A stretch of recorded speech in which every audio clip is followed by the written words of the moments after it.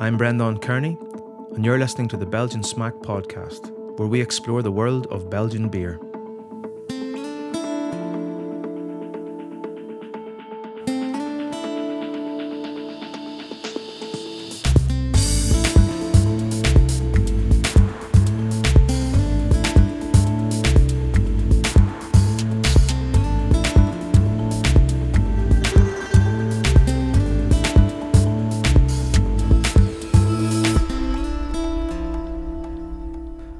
In 2009, a faulty thermostat in a brewery conditioning room caused 13,000 bottles of beer to explode and a further 67,000 to be ruined. The beer was Eau de Geuze, a blend of 1, 2 and 3-year-old lambics which couldn't just be reproduced overnight. The impact on the brewery was almost fatal. They were pushed to the brink of bankruptcy and forced to sell their brewing installation to pay the bills. They survived by distilling and selling what was left of the beer and putting some special vintage bottles from their cellar on the market.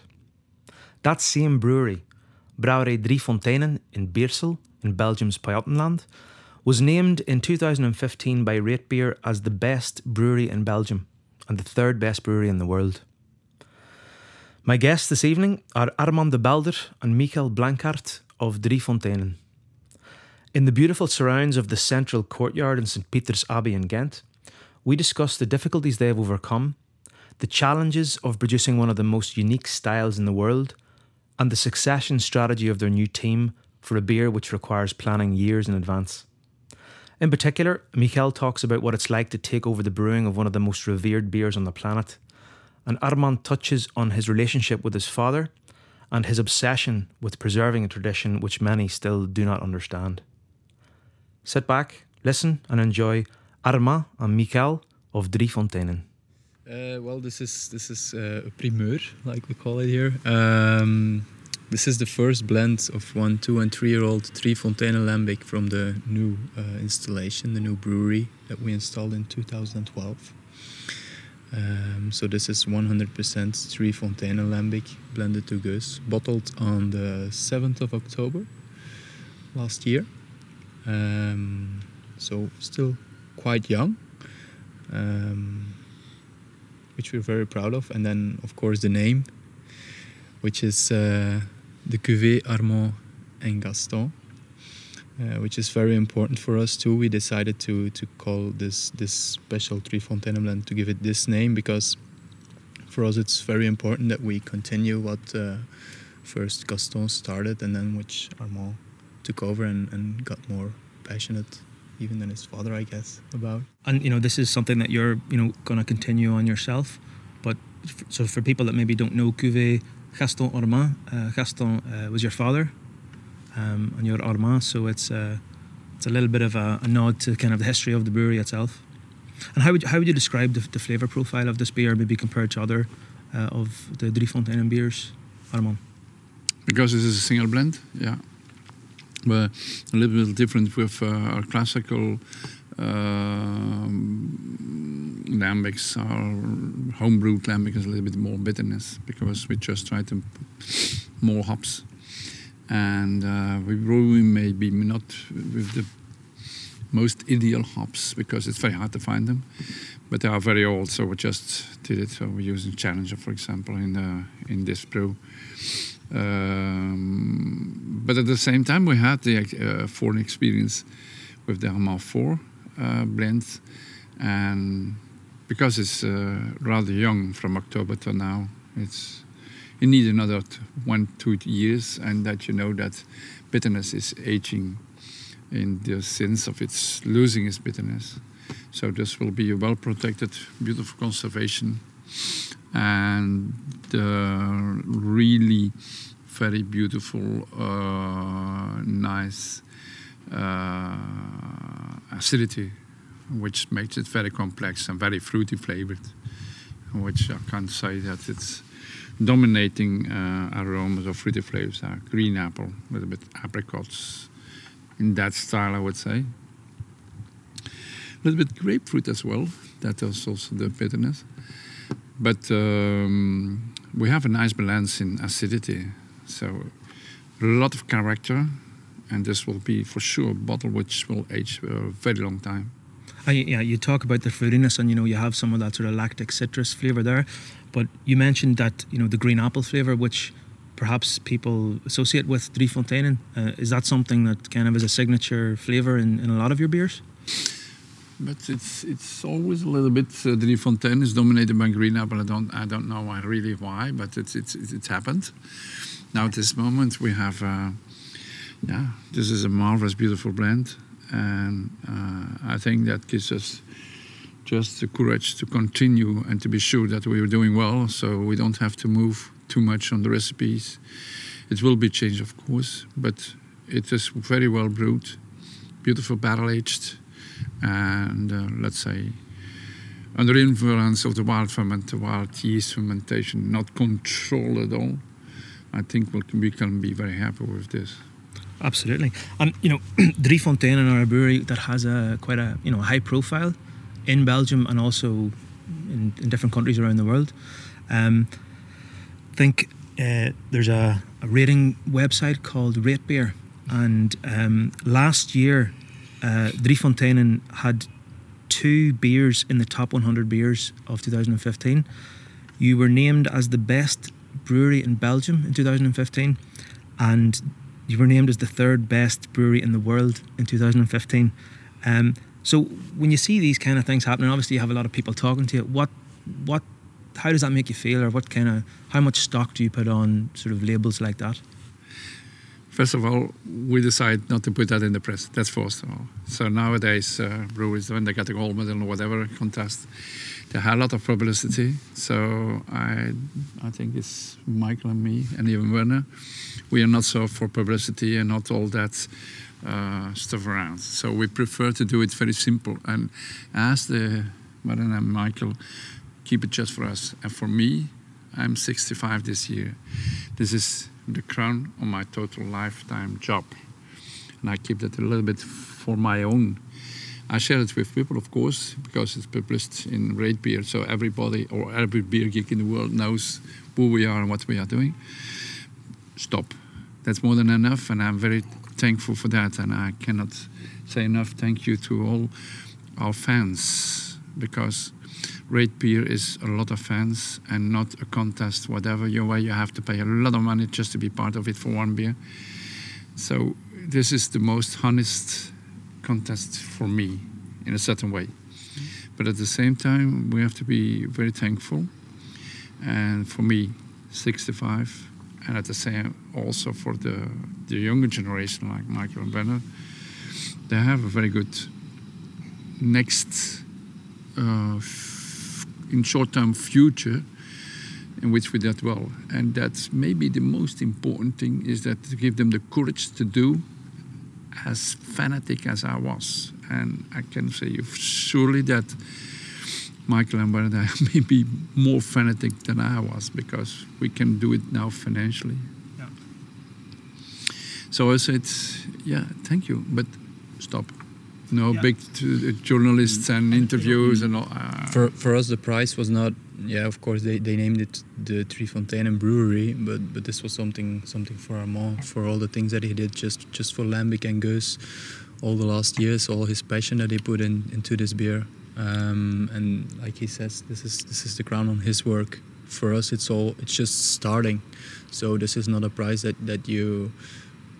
If you can call it a prize, but this is not a name that you can get if you start something. This is something that you get from a long time of work. So it's totally Armand. And the great thing is that there's quite a lot of exciting things happening, and the future is quite exciting. But before we go into that, and we will talk about that, let's go back and let's go to May the 16th, 2009, and what has sometimes been referred to as the thermostat incident, or the thermostat catastrophe. So tell me a little bit about what happened when you woke up that day and went into work, Armand. So I discovered that on a Saturday morning at 7:30. I was just looking to open that warehouse just to find some bottles of Goose, because in our shop in Basel there was not stock enough. And when I opened it, it's like a sauna effect. So it was very, very warm. And I immediately understand what was going on. So I just went to the room in which we're storing the bottles from, the second wild fermentation in the bottles. And we keep that between 16 and 18 degrees Celsius all the winter. So the thermostat started heating, but didn't stop anymore. And I think it has been done for 2 days, certainly. So I'm very glad that I didn't have an accident, because I just went into the room and the bottles were exploding around me. So the thermostat would have normally been set for the normal bottle conditioning room temperature of like 25, 20? No. It should stop at 18 degrees. Okay, so on what was it? Just 70. Okay. Close to the heating was the beer was 17 degrees. That's why the bottles exploded. Okay. So in the total stock was about 80,000 bottles. Okay. And from these 80,000, there were 13,000 exploded bottles. Okay. So there was glass everywhere in all the containers. So the first reaction is, took my phone and just phoned to my wife and I said to Lidie, we are bankrupt. That was the first reaction. I saw that everything was in that way damaged. Let's say after 10 minutes, Lidie was there, even in a pyjama, because she was just waked up. And she really understood it was very serious what was going on. And I think a bit thanks to Lidie that she just put me down on earth again, and she was shaking me, all my body, and said, "Armand, stop. You don't have a bad disease. You can wake tomorrow morning. You can start working again." And that was very important, because that same week we just had 2 very good friends with cancer. So what's the damage of a few bottles of Gers in your life? But of course we had to find a solution for all that. And of course the most important thing was there was no more money coming in. I was very anxious about that. Well, I mean, you put it in perspective there with sort of your friends having an illness, but also people should also understand that this is not something that you can go and brew the next day. This is something that you have to brew, you have to then age in wood, you have to blend, and then you have to bottle condition. So it's not like you can just turn this around in a very short space of time. Okay, so your most of your stock has exploded and you're in big financial trouble. So what's your next step?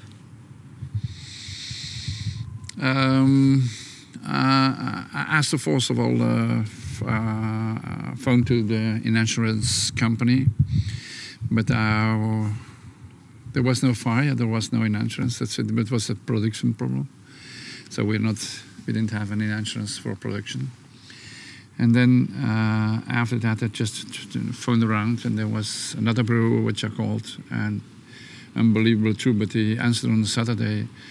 And he helped me also just to put me down again on earth and but see what's going to do for the future.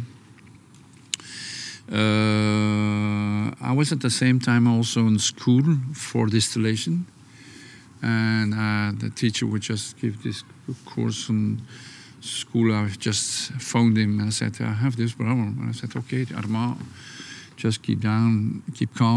We will see. You bring some bottles on Monday and we will distill them. With that, we can find a solution. And then after that, after a few days, you have to reorganize everything around you. And I have to say honestly that mostly my wife, which just came very important in my life at that moment. You had just gotten married, right? Just yeah. A few months. No. I asked Lidie on Wednesday to marry me, and she said yes. And on Saturday, I said, "Sue, we don't marry anymore because I don't have any money anymore. I'm bankrupt." The wedding's off. The wedding is off. And she said, "No." I said, "Yes, it will be yes." And that's really true. It's a very nice test. It was a very hard. It's really true. And after that, let's say. I was also responsible for whole in the brewery, but that's where she came more and more dominating role in the sales. And Lidie is really a saleswoman. She worked for a big American company in the sales. And I was a very artisanal brewer, so you have to sell your products to make money. Otherwise, I didn't care about the sales because we sold the product.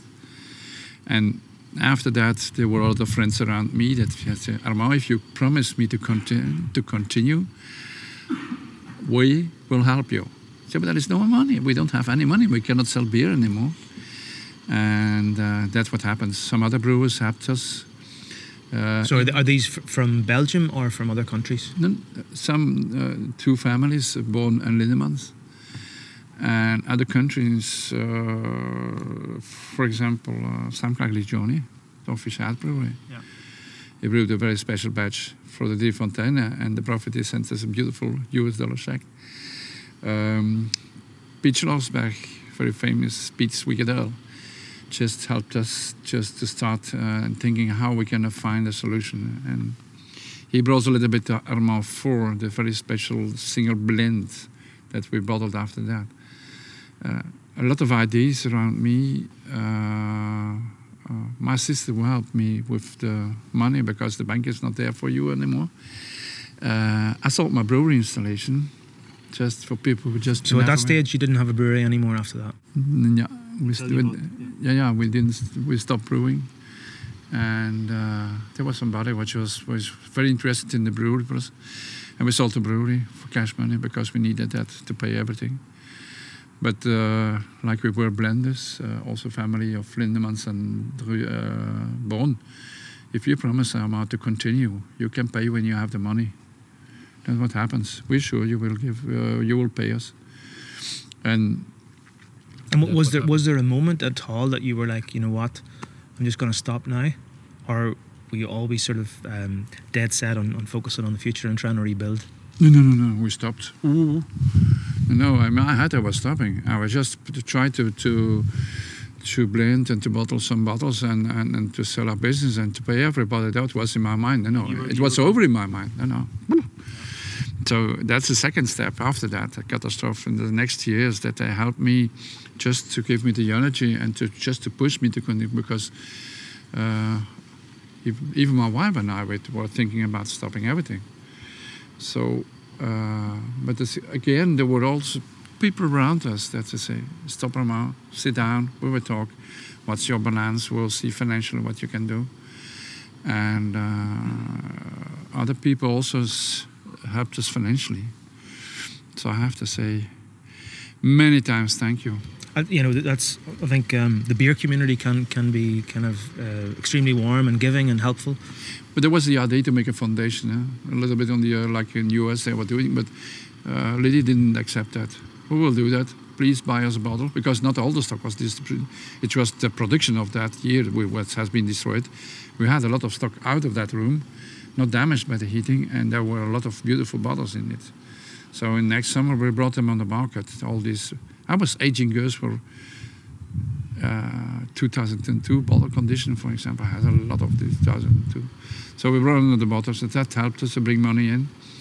And then the idea, originally from Piet Schlossberg and Liddy, why we don't make a single blend, what she called Armand 4, not Drie Fonteinen, because Drie Fonteinen, there are different lambics. Armand 4 is only Drie Fonteinen. And again, she wanted a new bottle, but sure, we don't have money for that. She wanted a beautiful box, we don't have money for that.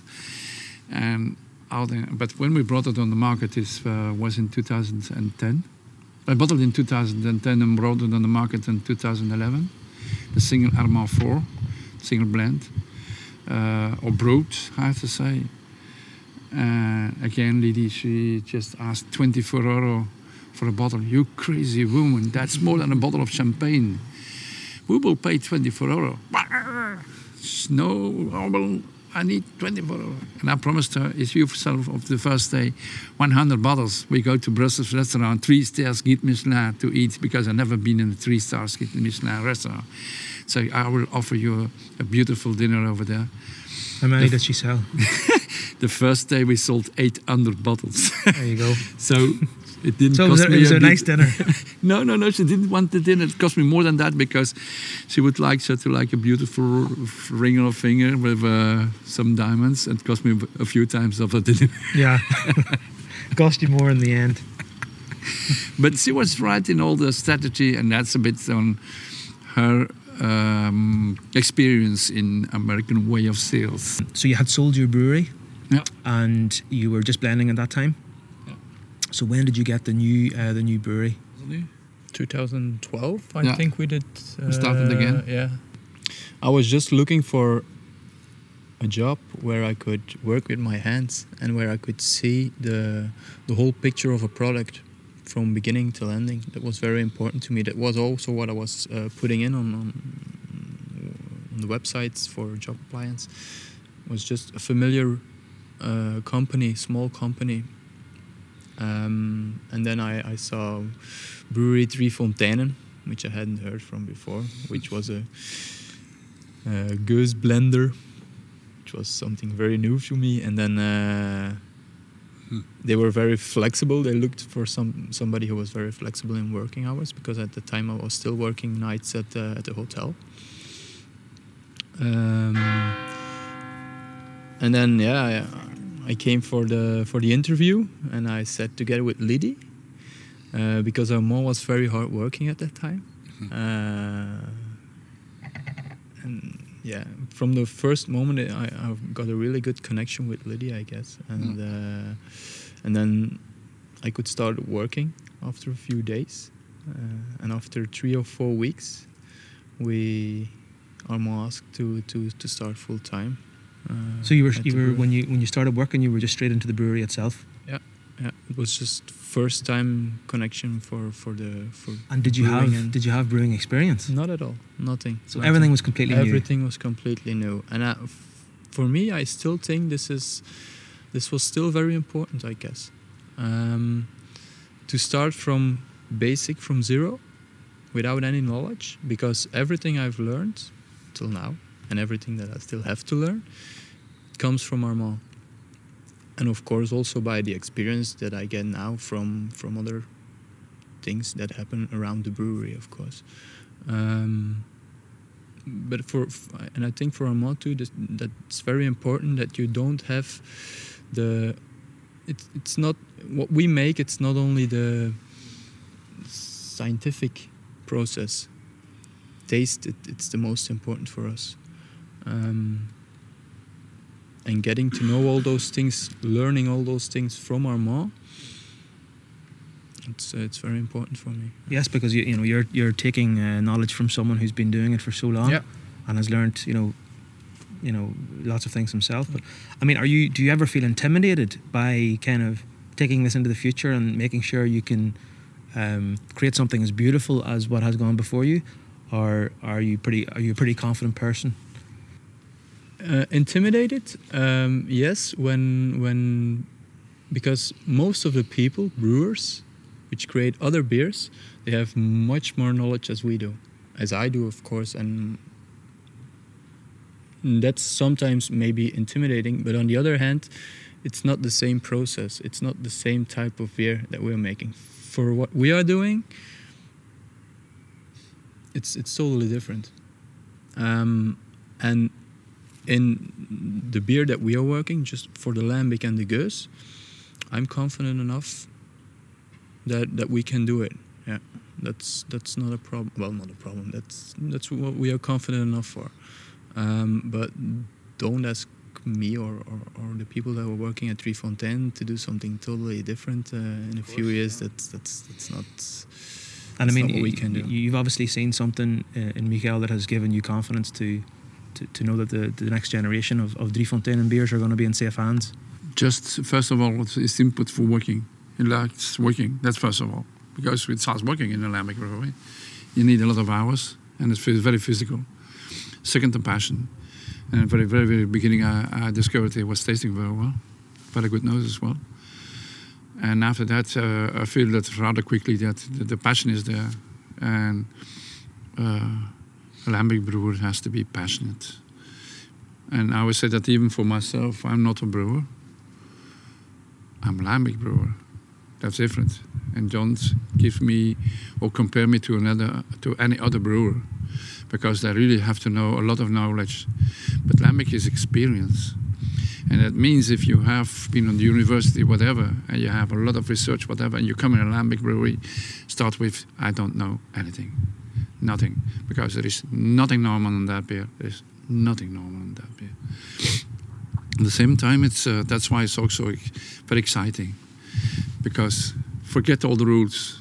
And like I very often say, we don't have an Excel file just to fill in and we will do this. Forget all that. That's why I don't want to work with brewing engineers, because they have a knowledge, maybe a lot of knowledge and good knowledge, and they will try to bring that knowledge into a lambic world. But lambic world, there is nothing normal. wild yeast. What's a wild yeast? If you can explain me, yes, you can explain. You can see that in the microscope. You can see, but you can predict what they will do. Can you know what the character will be from the barrel? Each barrel is different. Each fermentation is different. Each batch is different. So we have to respect certain rules, of course, in our brewery process, and that's very important. And that's what we're doing. So we are going very, very back to the roots, the old roots, how brewing lambic. We respect that, and with a lot of respect. That's why, as Michael, I felt that rather quickly that he had the real passion for that. And I think you understand fairly early that, like my father always said, forget Armand, because the guy who knows what lambic is not born yet. That was his explication. And I think it's still true, he's not born yet. We know, maybe we know a lot of more. So what? Can you predict what will be your fermentation? I would say no. And those who say, okay, yeah, they have maybe a lot of more technical knowledge. But if you taste these products, do we have to be an engineer? But if you don't have the passion and the character to work that many hours, because, just an example, a batch of brewing lambic, that means 14 hours a day. If you don't like to work 14 hours a day, don't start as a lambic brewer. Why? Because we have that long boiling process. That's all very old traditional, what we are respecting. And that's why Michael became so very important for me, because very early I understand that, and I was coming out home, and I said to Lydie, I think with Michael we will have a future. That's how things are growing up to what we're doing now together, then working together. And in German we will say, Fingerspitzengefühl. You have to feel it. That's why, for example, in our brew plant there is nothing automatic. No way. You have to see what your brew is doing. You have to see how your boiling process is. It depends on outside temperature. It depends on a lot of. So you really have to feel it in your fingers.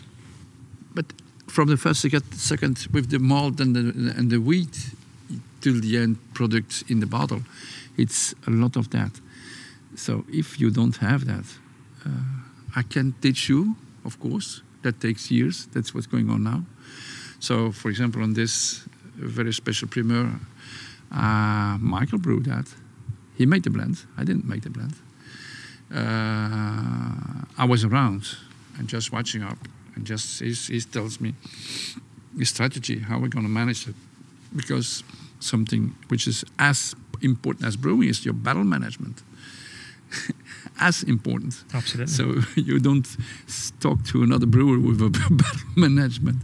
We have to do that, just in seeing function, what you're going to do, how you organize everything.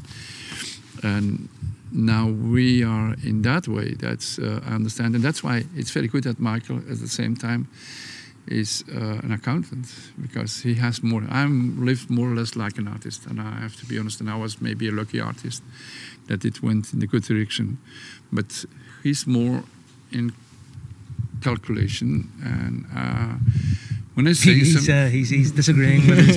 Yeah, but in a certain way. It's true. But you have a third partner involved in the brewery who unfortunately couldn't make it today, Werner, and Werner is also an accountant as well. Yeah, but it's different. Yeah, it's on a higher level. It's not just the accounting. Werner is doing the strategic, as long as we have a strategy, but we are growing at the moment. We have a new building where we are going to, and of course all the way that we were working last 4 or 5 years, you need some kind of a structure to grow right now, and that's where Werner was very important for us to give us that structure. He's very punctual for us. Like we for us when we are working for us, we put all our effort and our visuals on the beer and in the feelings and then we lose a lot of administrational stuff and all those things. So he keeps the ship on the straight and narrow, while you guys have a little bit more freedom to That's it. Let's say it's again Lydie, which is saying that's what Armand, if we want to grow, and we are very original and very authentic, and we stay authentic and very artisanal, but nowadays we live today, and you need a lot of control now. You have a lot of control of the state, of course. if we want to be original and to want to do what we can do, I cannot live like an artist anymore. It's over. Sooner or later, it will cost me a fortune just by paying too much money for the whatever things are. So we have to be organized if we want to grow. So we decided, that's why we asked, for example, that we asked Werner for a certain day to make a business plan. I never saw a business plan in my life. I think, could you bottle a business plan? No. So that's what happened to me, a business plan, the first time in my life. And honestly, they would just spend a lot of Sundays, Michael and Werner, to make a business plan. And then they said, we have a business plan. Do you think I understand one word of that business plan? No. Well, I had this image of you lying in bed in the evening, flicking through this very detailed document. No way, no. We were doing the business plan because, of course, it was Werner who did all the computer stuff and the strategy, and I was just giving my input from the brewery, like production, what we were going to, and Werner. We had some. Well, emotional. Some moments that Armand just came in on Sunday, and not to control us, but just came in because he knew we were there and just say hello. And then he came in and he said like, "This is looking good for me." Like he saw us working, and for us this was also very important. To get Armand just a very good feeling. And he had all the confidence in what we were doing. He could see that you guys, because I mean, you talked about his passion for beer, but Werner is also someone who loves beer. Yes, maybe more than we are, but he knows a little bit more, much more about international beers and all the styles and all this thing. So I'm just fixed in my lambic, of course, but that's one thing. But the second time, when I saw that just working together, and it's like a tandem. They just have the good feeling, they have the very good approach, and both of a similar age, you get more or less, Michaël? yes, yeah. 32, 34. Werner is 34. 2 years older. But at the same time, passionate by the beer.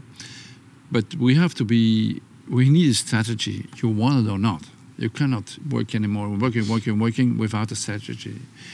And at the same time also, we need, for the financial part of the business, we need also to go to the bank. And the bank needs all the strategy, your business plan. And it's very important. And I think we should have a strategy now to open another bottle. What do you guys think? I would do that, yes. So maybe one of you guys could do the honors and choose one of the bottles that you've brought. Maybe if we go, otherwise maybe it was too much. Maybe we can go for the Creek. We just brought some very beautiful examples of what we are going for the future.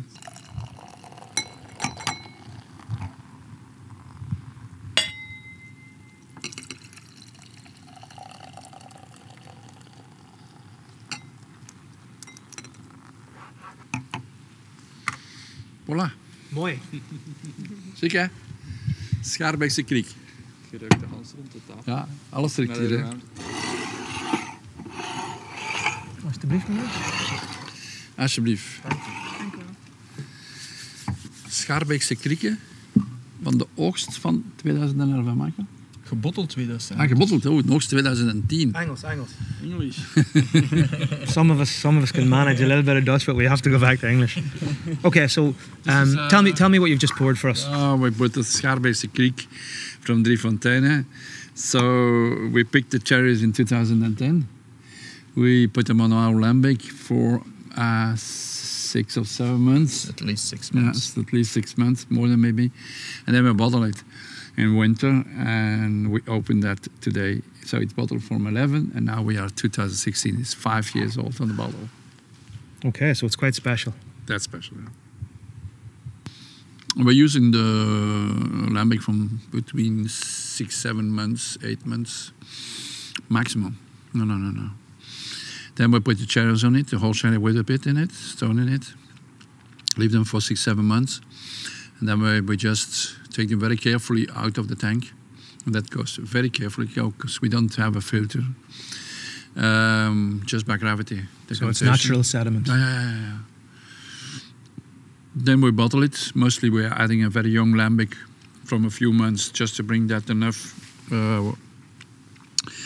young yeast into the bottle, into the blend to have a second fermentation, and that's what happened here. And then the Schaerbeekse Krieken, it's not really sour cherry. It's a little bit between. A real sour cherry can be very aggressive and very sour. It's not a sweet cherry because you have the tartness of a cherry a little bit, but it's very dominating in taste. And the Schaerbeekse is a very small cherry. Let's say there's more stone than the rest of the cherry. That's why very dominating in this Schaerbeekse Krieken is the almond taste of the stone. That's so dominating. That makes it also an exceptional, beautiful, exceptional beer. At the same time, by the aging process, you lost a little bit of the very fruity flavor. For younger, you have it's aging, of course, and because we have breads in our beer, that's changed that a lot. But at the same time, it come more to wine, and it's more like I would say very dry. And I would go to the Pinot Noir. It's very critical for Pinot Noir is the sherry flavor. And that's again, and it's very aromatic when you open a bottle. Even when you're outside, you have a lot of aroma. Yeah. And if you don't smell it, don't drink the beer.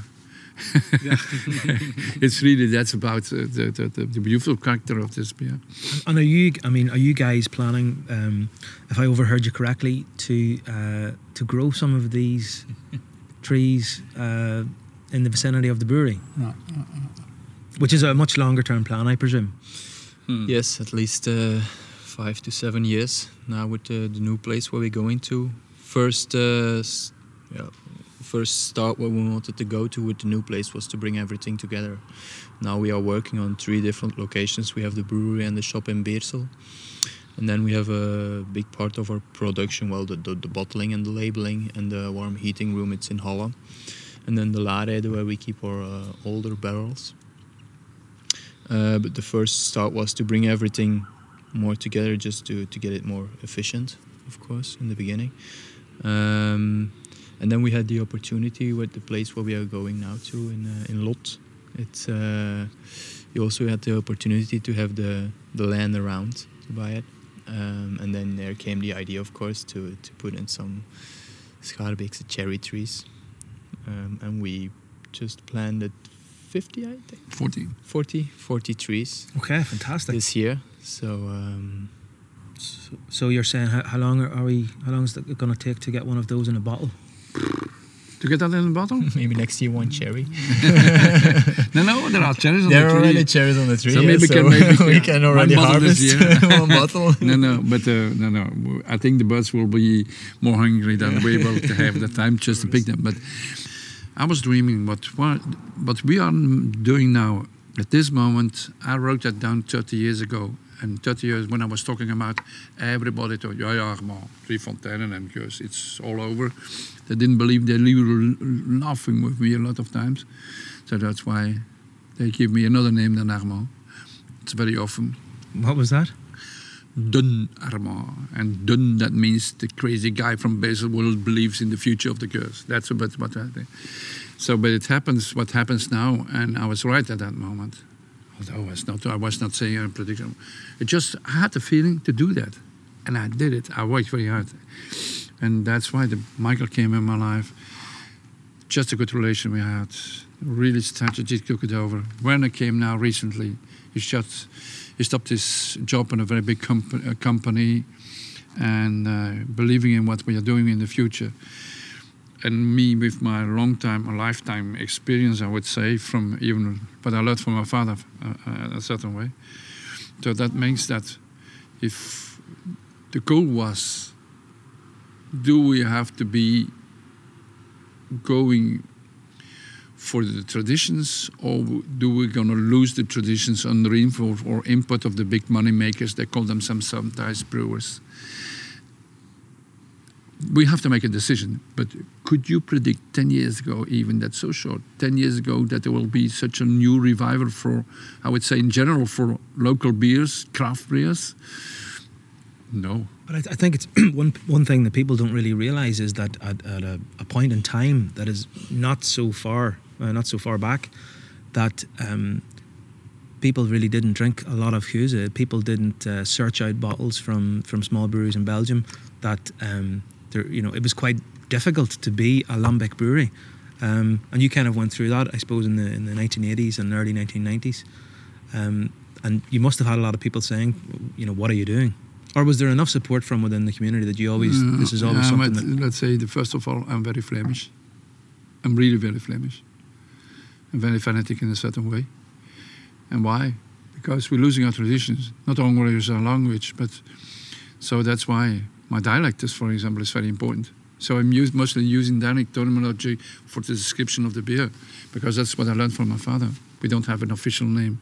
I don't know the Latin names of all these things. Some of these, I would say, do we need that? No. In a certain way, if you want to be authentic, you have to respect your traditions. And part of your tradition is your taste. And if you don't like the beer, so who cares? If you're not into this taste, so what? But you can go into the what we call the sugar consummation of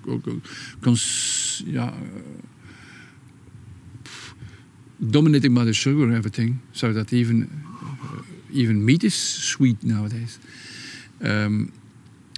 What we have a beer without rest sugars anymore, with a beautiful acidity, and the complexity of that.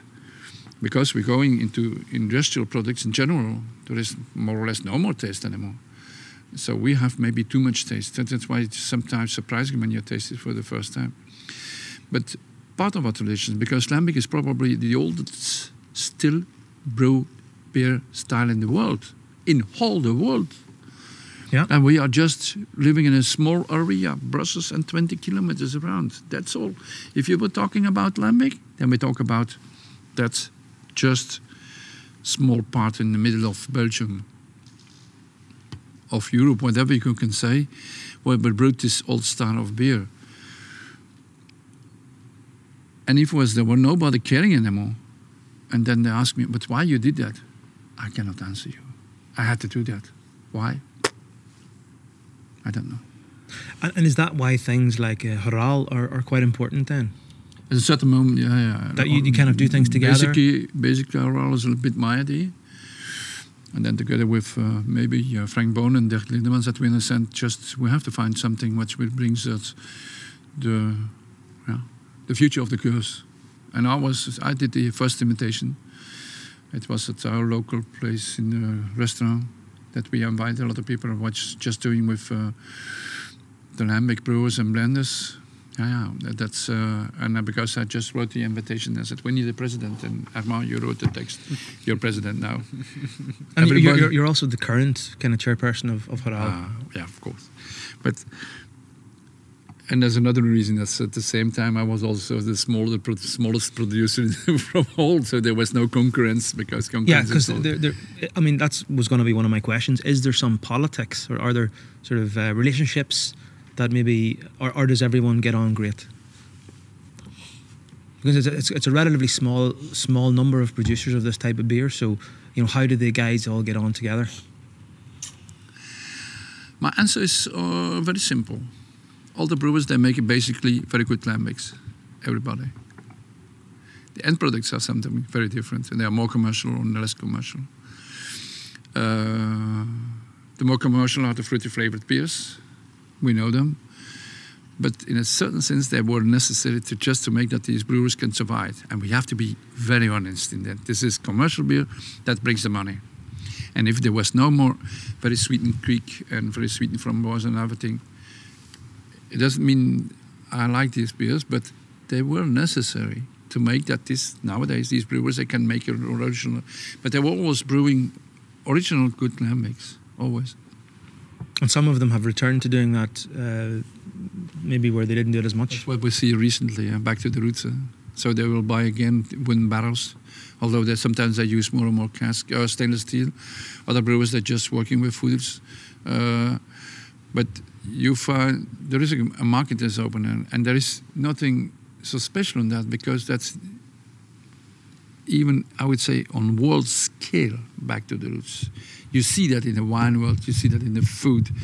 The big restaurants, they go back to the farms, they go where the growers and the growers, and all this, they go just take the car just to buy some special butter, whatever, or special meat, or special beer. But now, there is back to the roots, and that comes in the gastronomy and opens the gastronomy. I was never expecting that some 15 years ago that there will be a burgers, die Fonteinen, on a 3-star Guide Michelin restaurant table. It happens now, because the young sommeliers stop. Food pairing.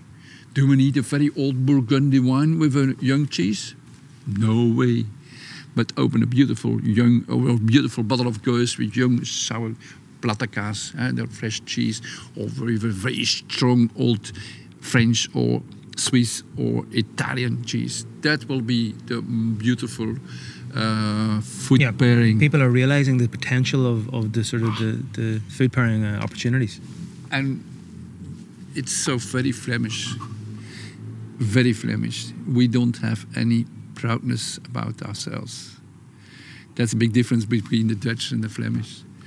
Dutch are very French, they are very proud, they're really people, but we are in Belgium, we're a very complicated country. That's why you guys are very complicated. I'll give you that. I wanted to talk a little bit about the lambic production itself, because you mentioned earlier on that there is absolutely nothing like it in terms of a brew day and how it's produced. You've got the sort of the high proportion of unmalted wheat, you've got the turbid mash, you've got the long boil, you've got the aged hops, and then you've got the time that it takes after you've spontaneously fermented the beer. So, can you tell me a little bit about sort of the day in the brew house? How it goes. It's a lot of long work, but kind of what are the biggest challenges for you, and what are the things that maybe people don't realise happen? Of course, it starts early in the morning. We start around 6. Heating up the water, crushing the grains, that's done the day before, and then starting up the mash, and then first 3-4 hours of the day it's taking control of the mashing process, and just be very how should I call it, very you always have to keep your eye on it, not lose any concentration. Be very concentrated on it. Are you doing a multi-step mash? Yeah. So we have 4 different steps, 4 different temperature steps, and on one step we take off some part of the mash to get it to a higher temperature and put it on for the last step before the filtration. So in the first 4 or 5 hours, it's you have to be very concentrated not to lose your eye on the temperatures and on the time. Not so hard work, but concentration. And then it gets more maybe not too technical, but you have to get more for the filtration. Mm-hmm. It's very important. And then keep your eye on the boiling process. So you have a sort of a 4-hour boil? You start the boiling without the hops, and then you get the foam from the first sugars which are in. When that goes away, the caramelization, when that goes away, we add the hops. Mm-hmm. Which I've heard mentioned before are German variety Hallertau Mittelfrau and Challenger, mm-hmm. which are obviously old. So how old? How old are these hops, and where are you aging them, or where are you buying them? Last year it was 98 from the Challenger, and Hallertau was 2000. That's very old. Very old. Unbelievable old. Because you're not looking for alpha, you're looking for the preservative qualities. Hops is in lambic world just for conservation, only because they don't have that much aroma, but they're losing their bitterness by aging. So you cannot use a Challenger for brewing lambic when it's young, of course. But it works. We still have beautiful lambics, and that's now the experience we have. And in such a long boil as well, so maybe if you're starting with maybe 4,000 litres at the beginning of the day, in your cool ship you might have around like 3,200 litres or something like that? Yeah, that's it. We start boiling at 4,000, we lose around 400 litres during the boiling, and then during the night from the cooling from a bit less than 100 degrees to 16, 17 degrees overnight at the morning. We have left around 3,000, 3,200, somewhere in between. It's always depending on how cold the nights are. And does anyone come into the brewery and ask where you get your yeast? Every time, yeah. And some of these guys, even American brewers, they won't believe us. And a few years ago, I was so angry. I need yeast and yeast and yeast. I just took an empty bottle and I put the crown on it. I said, that's a bottle of yeast. So, but if you don't understand this, we don't have any control of the yeast. It's really wild Saccharomyces, wild Brettanomyces, Enterobacteria, a lot of families just having their fun in that beautiful, very sweet, cooled wort. That's why the fermentation is so unpredictable as well, and depends on outside temperature. From where the wind is coming, part of the production. Absolutely. And I suppose that the one of the more, when you mentioned art earlier, but one of the more artistic parts is that when the wood comes into play and you have to put the wort then in the barrels. So tell me where you're getting those barrels and kind of how you plan, as you talked about barrel management. So first of all, we can buy them second hand. We don't buy new wood because it's too dominating in taste of wood, of course. That's first of all. So we just are lucky when we find some barrels second hand. So we're looking around and we can find them. That's one. Now we are buying more and more foeders, and we buy them in Italy because there is a tradition with foeders. In the French wineries, they have tradition of barriques, so there's a smaller barrels. It's very hard to find them, and very hard to get them in good condition. So now when we're buying foeders somewhere else in beautiful wineries in Italy, we send them back to the coopers, and they are just refixing them so that they're very good health when they come in. That's what we're doing now. So we have, even in Italy, persons who are just looking around for us. A lot of friends just going to the winemakers if they are thinking about buying new wood. That's how things are going now. So we try to find each year to find more barrels. And now what the experience we have with the food is that we have beautiful lambics, beautiful. That gives us a lot of courage to continue to work. So we're looking for smaller barrels and bigger barrels. And our strategy for barrel management, like what we're doing right now, we want to have 1/3 of our barrel capacity to have it on bigger capacity, like more than 2,000-3,000 liters, and then 1/3 very small, 400 to 1,000 liters, and that's the barrels that we mostly age for 2 and 3 years. Mm-hmm. And are you kind of going around on a regular basis tasting what's in the barrels to ensure you kind of have a handle on what should go with what? Or how do you kind of approach the whole blending? The blending, yeah. It's not like we taste the barrel often. We just taste the barrel when we think we can use it. Because it's very important to keep the barrel. Don't touch it. Would you ever taste it from the same barrel and have a little bit of a disagreement? One of you believes that maybe actually this is ready. The art is waiting. Take your time. Don't talk about lambic world if you don't have time. Time is the most important factor of all the production. It happens that sometimes we are a little bit disappointed. We say, this is not our best lambic. And that next year you taste it again, that you will say, wow. Each barrel has its own character. And that's why it's so important. That's why it's so difficult to blend. That's so important. And I think you have to wait. One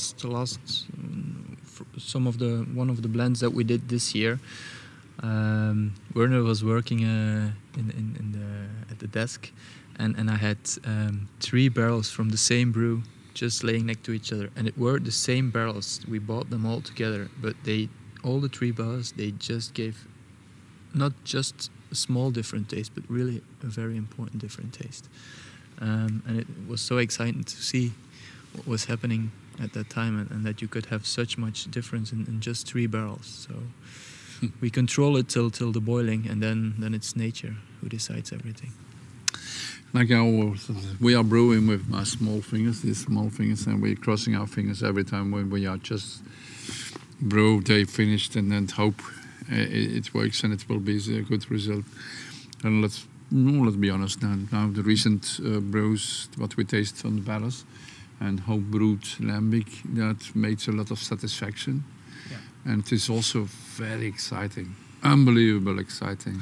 Well, I'm excited to open up our final bottle. Maybe we could have one more bottle before we finish. Yeah. So let's do that, and then we'll have some more questions.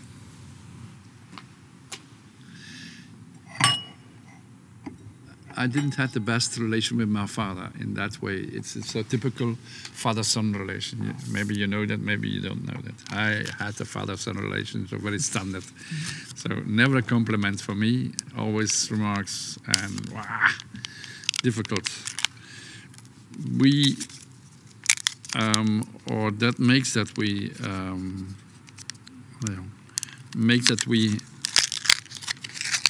it took very long time and years because I called myself a brewer. Maybe they didn't even Michaël is doing that. He don't call him a brewer.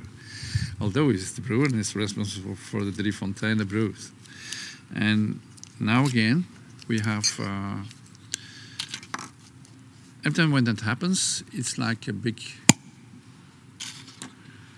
revenge is not a good word, but every time when I go, for example, when I come in and I go out, I will say, "Daddy, here I am," always. Just into the brewery. No, here. I will tell that to my father, although he's now dead for 9 years, just for myself that yes, I did it. Yes, I did it. Yes, I did. I was right because he didn't believe what I was doing. Oh no, he called me crazy. Oh, big struggle between my father and me. Oh, But he was also blending. But in a certain way, he was very proud about what I'm doing. Very proud. I never say that to me. I just got one compliment in my life, whole my life. You don't have to change anymore. Bah. So, but everybody, of course, Armand was doing it very well, very proud about what I'm doing, but not directly to me. Bah. That's every time when I'm... So you still carry that with you, though? Yes, but not in a negative sense. In a positive sense, that I can, for my own, that I can say to my own, yes, I did it. And I always say, well, we did it. So we are right to do that. And the name of this beer? Zijn I Frontera. How would you translate it into English? That's the international name. There's no translation possible. This beer has been brewed aged in the neighborhood of the Zenef River, and the barrels come from Jerez de la Frontera. So we just used to bring the two names together because it's not a sherry and it's not a really goes like we should say it, because it's not a blend of 1, 2, 3 years, but it's Drie Fonteinen lambics. The terroir is very important for both of the terroirs and they are dominating. Beautiful acidity of that smart. It's such a beautiful fine lambic, and with the aromas of the sherry wine, that makes it. It's a beautiful mariage. Sherries are so complex. If you have an older girls, you have also that in your nose and the sherry. Well, it's a perfect name for the beer. It's a perfect beer to finish this conversation. So thanks so much for coming again and chatting. And I always ask one question at the very end. Do you enjoy what you do? Stupid question. Did you ever get a no answer to that question? Not yet. No. Otherwise, we wouldn't be here. No. Well, thanks for coming, and Santé. Cheers. Yeah, thank you for inviting us. Yeah. On this beautiful Good luck with everything Cheers. for the future. Thanks very much. Thanks for listening, folks. If you want to hear more, why not subscribe to the podcast? And if you liked it, we'd love it if you left a review on iTunes. If there's someone you think would enjoy it, please do recommend it to them. And if you want to keep up with our stories, resources and projects on Belgian beer and Belgian chocolate, sign up for our email updates on belgiansmack.com. Thanks again for listening, and see you next time.